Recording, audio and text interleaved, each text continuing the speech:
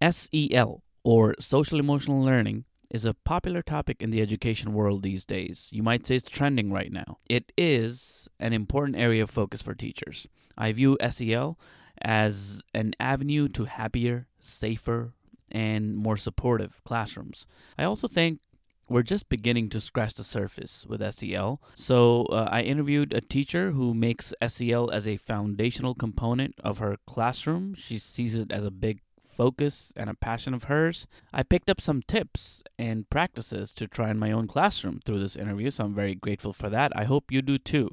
If you do SEL in your classroom or if you have views on it and wish to share them with the rest of us, please reach out to me as I'd love to have you on the show and pick your brain a bit. Drop me an email at turnandtalkpodcast@gmail.com and enjoy the episode.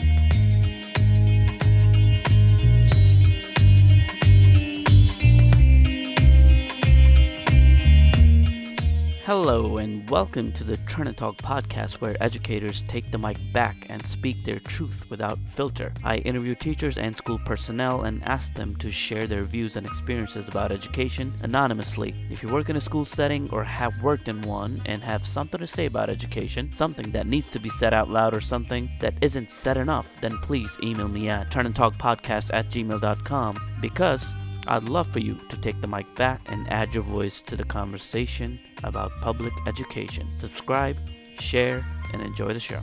Welcome, everyone. One of the reasons I do this podcast is to connect with teachers around the world and learn from what they do in their classrooms. So our guest today is someone I intend to learn a lot from, especially in the domains of emotional learning and mindfulness and teaching in general in the classroom.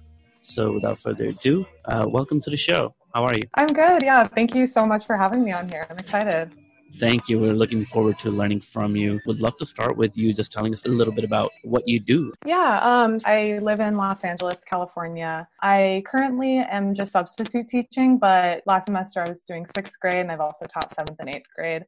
And this is my 3rd year in the classroom. So yeah, I teach English and history specifically, but my main passion is social and emotional learning and implementing that in classrooms whenever I can. Can you tell us a little bit about what you mean by social emotional learning? Yeah, so a little backstory. So my first student teaching experience was in a middle school in South LA, and my students were coming in with a lot of trauma, and I really didn't know how to deal with this. I hadn't worked with this type of student population before.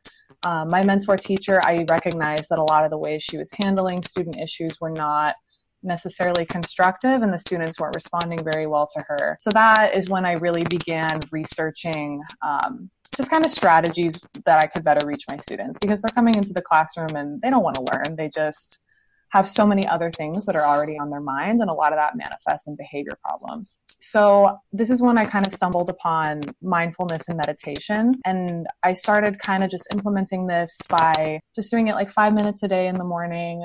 And I just gradually started teaching my students other kind of social skills too, like problem solving, goal setting, just recognizing different emotions that they're feeling, because a lot of the times they just think they see the world in black and white. It's just happy, sad, when really they might just be tired, and if they learn how to deal with that, then they're a lot more successful in the classroom. So that's kind of what began my whole interest in social and emotional learning. And I think it makes a big difference overall in their academic performance. Cool. Thank you for sharing that. And what are some ways that you have seen emotional learning piece done well in the classroom, and what is your own experience of doing it in the classroom? So I implement it in a lot of ways. I do just like mindful minutes in the morning. A lot of the times when my kids come in from lunch or recess or other high energy activities, I'll just have the lights dimmed, and we'll do like a little guided meditation or a breathing exercise just to kind of reground, recenter, get back into that learning headspace. I also have a little corner in my classroom, like a calm down corner, and it will have different type of sensory tools, coloring sheets, just little things that they can play with or look at, or just kind of like cuddle with if they're feeling stressed, because a lot of the times kids can self-regulate if they have the tools. They just oftentimes don't have the tools or don't know how to use those tools. Cool. Thank you. And would love to hear a little bit more about why you actually came into education. Did you always want to be a teacher? Actually, no. After I graduated from college, I was studying for the LSAT. I wanted to go to law school, and I did want to pursue law because I had been tutoring kids. I'd been volunteering in some school settings. I recognized that there was a lot of problems in education. So I wanted to do kind of educational law. And then I realized, because I really did not enjoy studying for the LSAT, that maybe I just wanted to take a year and kind of, I don't know, actually do some work directly with schools and with students. So I did AmeriCorps. I was with City Year, and I was put in a 6th grade classroom. And I fell in love with it. I also just realized that these kids deserve really good teachers, and a lot of times at these inner city schools that don't have a lot of resources, that's not happening, and it's not even the teacher's fault. That's really what drove me to pursue a teaching credential and brought me into the classroom, and I'm so happy that I made that decision. And how did you end up in the current grade brand that you're in, where you're teaching? Initially pursuing a secondary credential just for history. I wanted to teach high school. But I just found that the most vacancies in my area were in middle schools. And I think a huge reason for that is because middle school is tough. Middle schoolers they're a tough bunch. But now that I have that experience, that's like my favorite age to teach. They're just so funny. They're so raw. It's the perfect combination of being a little kid with brutal honesty, but also you can talk to them about real things. And real issues, which is cool. Yeah, you're so right about that. I feel the same way. And it's very different from 6th to 7th, and then from 7th to 8th. It's like completely different. They grow up so much in that time period. It's crazy. Yeah, both physically and emotionally and intellectually. It's incredible. Yeah, absolutely. Cool. So how has your experience been as far as learning to teach and your teacher education? How has that been for you? What's the experience been like?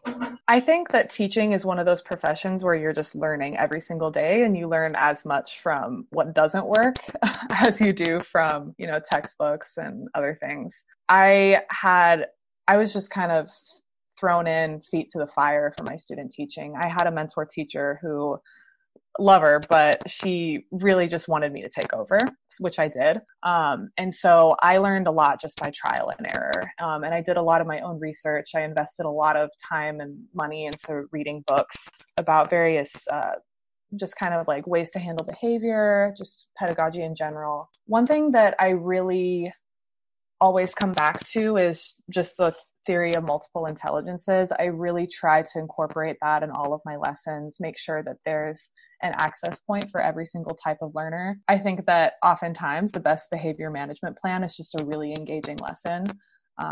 And kids, they'll surprise you. Even the toughest kids, they want to learn.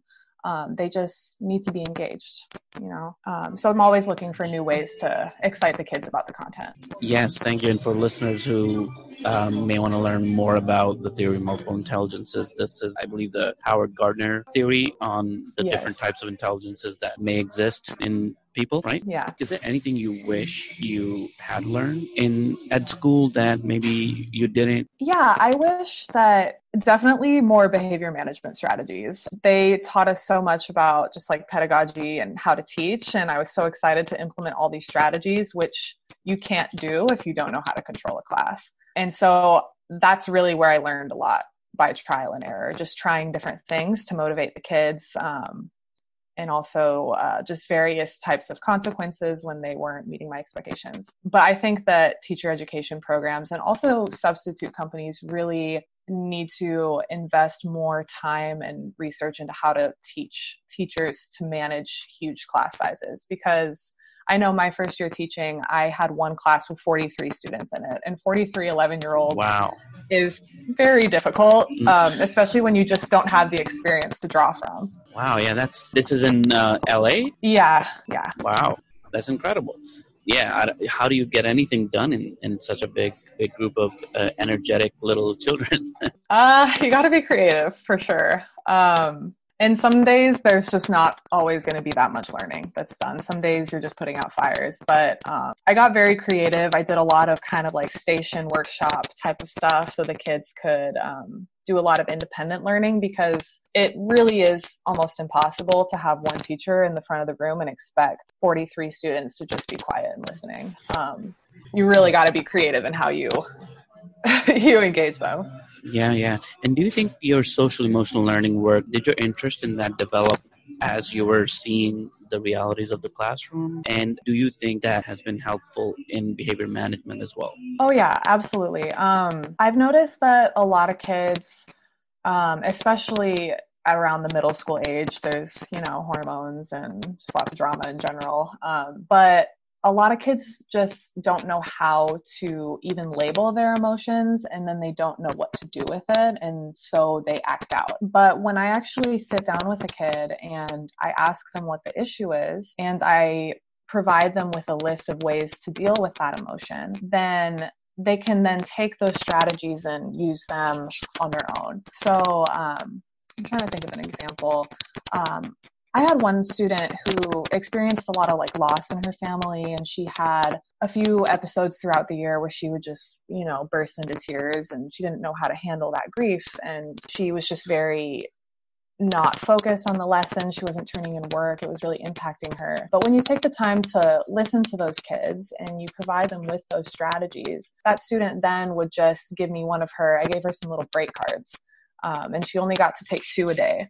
And the break cards lasted for 5 minutes. And so she would use her break card, and that meant she could go to the calm down corner. She could do some little exercise in the calm down corner. She could go get water. But by providing that student with the tools she needed to kind of handle herself, it was a lot less disruptive for me and the rest of the students, and a lot healthier for her too, because she could step out, express her emotions authentically in private, and then come back into the classroom where she knows that she needs to focus, because I've already given her the opportunity to kind of handle her emotion. And now she's going to do what she promised me, which is come in and do her work.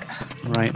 Do you think then that there is a requirement, or do you recommend that teachers build some kind of an emotional connection with children? And if so, how? I think it's absolutely critical. I heard so many times throughout my student teaching and in my credentialing program that you're not there to be their friend. And I agree with that. However, I do think it's incredibly important for your students to, if not like you, then at least respect you. And one of the best ways to gain that respect is just simply listening to what they have to say. Students want to feel validated. They want to feel like they are important, and they want to feel like they can come to you and they can trust you with something. And if you can earn their trust and respect, then when you do tell them something, if they're misbehaving in class, like, hey, knock it off, they're going to know that you're serious and that you're doing it out of love for them. You want them to sit and you want them to learn, So you're recommending that taking the time to actually hear a child out, listen to them, can help build that emotional connection? Yeah, I think it's critical. And there's ways to do that with the whole class too.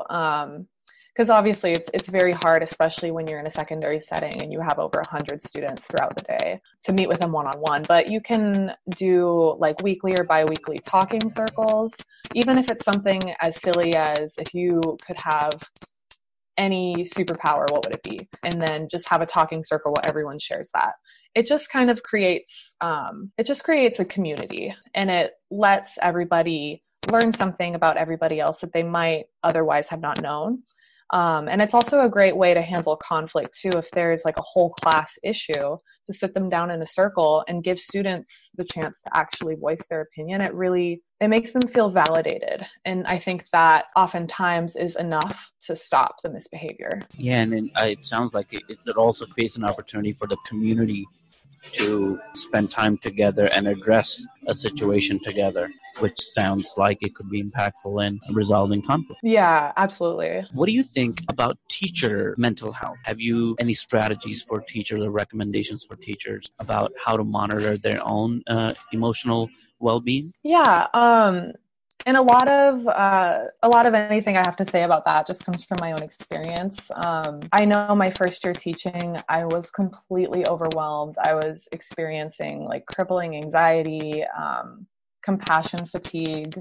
I felt like this isn't the career I should have gone into, and I think that a lot of teachers feel that way, at least at some point in their career.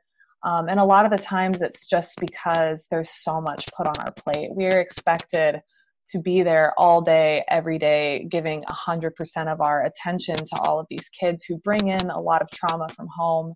A lot of the times there's behavior issues, and a lot of the times we're just not receiving adequate supports from our school or the district that we work for. Um, and I think it's just really important that teachers prioritize their own self-care. It's because it really is impossible to care for someone else if you are not at your all. So I had to set some rules for myself. I do not take work home. I set a timer on my phone. I will not stay at school past 5 o'clock. And ideally, I won't stay past 4, but some days are, it's impossible. Yeah. And also just certain things like I don't let students in my room at lunch. I wanted to be that open door teacher that could be there for students always. And there's times where I will. But I also recognize that I need time to decompress. I need time to take some deep breaths to be organized. And I think that it's okay for teachers to set those boundaries for themselves with students and with their administrators. I know that some administrators like to email at all hours of the day. Yeah, just respect your own time too is the biggest advice that I could give on that front. I think that's great advice. Teaching is one of those jobs that you can work as much as you want. If you want to work 24 hours a day, you can. Oh yeah, because absolutely. There's so much to do. So I really appreciate your input on setting some rules for yourself and sticking to them. That's the harder part. I mean, there's definitely been times where I'm like, oh my God, like I need to stay past 5 because I have a mountain of grading and I have conferences and I have to do X, Y, and Z. But I think in those moments, it's just critical that you collaborate and ask for help. I remember last semester, I finally went to my administrator and said, I need help with this. Like, I have so much to do. It's overwhelming. I want to maintain my priority on the kids and the lessons I'm implementing on a daily basis. And I don't feel like I can do that with the amount of work that's piled up. And I think that by being honest, a lot of people think that it makes you look weak, but it really doesn't. I think it's incredibly brave because it's scary going to a boss and saying like, hey, I need help. But I think that at least hopefully everyone's there for the kids, right? So they're going to do whatever they can to make sure that the kids get what they need. And to ensure that kids get what they need, they also need to ensure that teachers are getting what they need. I so agree with you, especially the point about just talking to, whoever your supervisor is, whether it's the AP or the school principal. I just find every time I've had to do that or talk to or have been honest, I have gotten the support. So I think, everyone has so much going on and everyone has so much to do in a school building. It is important to actually speak up and advocate for yourself. The help is there, could come, but yeah, you do have to ask. So to connect back to your work in underserved neighborhoods with large classroom sizes, what are some things do you think are absolutely necessary in order for teachers to do their work well and for students to learn in those high need settings? I think in those types of settings, it is incredibly critical before you dive into content at any level that expectations are co-created with the students so that they take some ownership over the rules in the classroom, and that routines and procedures are just completely drilled so it's just memory. Like they're coming in and they're doing everything exactly that they need to do. And then when it's perfect, then dive into the content, because otherwise throughout the year, it's just going to be an ongoing battle and it's completely exhausting. I learned that the hard way. My first year, I was just so excited and I was like, oh, I'm going to be this like nice teacher. I don't want to be too strict. And I was walked all over all year long. And I had great student relationships, but they weren't ones that were built on a foundation of respect. And so now that's what I do. When I go into, even if I'm just subbing for the day, I spend a good chunk of time just going over my expectations and making sure students know what is expected of them, because it's also not fair to get a student in trouble if they truly honestly don't know what they were supposed to be doing and what your expectation was. Yeah. And when you think about classroom management, are there any classroom management specific resources, especially when we're talking about emotional learning? People have been talking about it a lot more recently with the break corners, cushions, and all kinds of these materials that make some of that work possible for a lot of children. Do you think that resources are needed or are lacking in some of those communities? And which resources are critical in your opinion? I think it's possible to create a really comfortable environment where your students want to be without too many physical resources. It's more about like the love that you show your students, and even just by hanging their work that they turn in. And having them help decorate it, even if it's just little paper chains and posters that they draw. They love seeing that, and then they take ownership of that space. I would definitely recommend for new teachers, I'm trying to remember the names. There's one book, it's by Harry Wong. Yes. Called The First Days of School. Yep, the classic. Yeah, that was like my Bible, like my first 2 years of teaching. And then also the book by Fred Jones. I'm blanking on all these book titles, but Fred Jones, Harry Wong, and then also the PRIM, which is I think the Pre-Referral Intervention Manual. Yes, a giant book. Yeah, it's like a huge dictionary. But a great resources. Yeah. Yeah, those three really helped me out and helped me just create some strategies and get my classroom set up in a way that I was set up for success. Great. I 100% support those recommendations. The Pre-Referral Intervention Manual is a really good one. It has very small, like bite-sized things that you can do, strategies, very concrete, most of them, that you don't have to do a lot of work or collect a lot of resources to be able to implement. So 100% recommend that. Thank you for mentioning that. I've forgotten about that book for a while. Yeah. And I shouldn't as a special education teacher. So thank you for that reminder. Oh, yeah, definitely. What are the causes of teachers leaving schools, especially, again, in communities that are underserved? In those schools, teachers seem to not last as long as teachers who teach in suburban neighborhoods, for example. Yeah. What are your thoughts on the causes of that, and how do we fix that? I definitely think it's a complex issue that probably varies setting to setting. I'll be brutally honest, like in my experience, I have worked at 2 different schools that I left. And the main reason why I left those schools, and they were very high needs, the students did oftentimes have a lot of, just other issues that they were bringing into the classroom. But both times I did not leave because of the students. I left because there was just a lack of administrative support. I think it's really important when a teacher voices that they need help in a certain area that they receive that help pretty immediately, because by the time it gets to that point where a teacher, because it's scary going to a boss and saying like, hey, I can't do this. I think by the time a teacher is getting to the point where they're voicing that, it's already a major issue. Yep. So I think it's really important that administrators and just anybody in a school setting is just assuming positive intentions of each other, voicing when they need help, and just that general collaborative spirit. That was really what was lacking in both schools that I worked at, that I really wish I had, that probably could have kept me there, because I love the kids regardless of all of the behavior stuff. Like, kids are kids, they're they respond to their environment too, and when they could perceive that I was stressed, they were picking up on that, and it's just not good. Yeah. So when you say teacher support or administrative support, what kind of support can make the life of a teacher or the experience of a teacher in an intense environment more positive and better?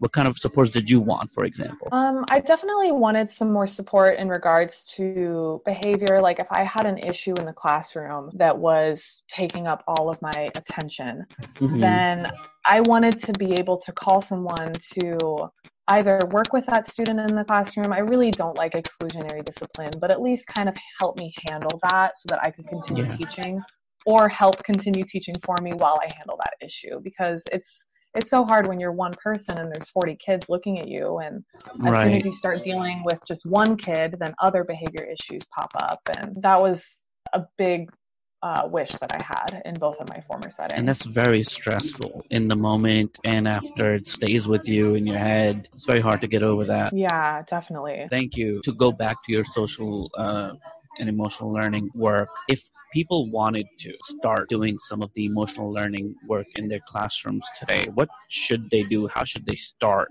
I think it's something that you can kind of just incorporate in things that you're already doing, or even just little itsy bitsy things you can do. Like when my kids come in from a high energy activity, like we'll usually have a mindful moment, and a lot of the times initially this isn't going to be super smooth. They'll giggle, they'll think it's weird, but once they kind of get used to it, and it's really powerful. Like I'll have them come in and we'll just watch a little headspace video, or we'll just do a little breathing exercise, and even just those few deep breaths is enough to just bring that energy level down enough so that we can start learning. Another thing that teachers can do in terms of kind of like emotions is actually just teach kids what the emotions are.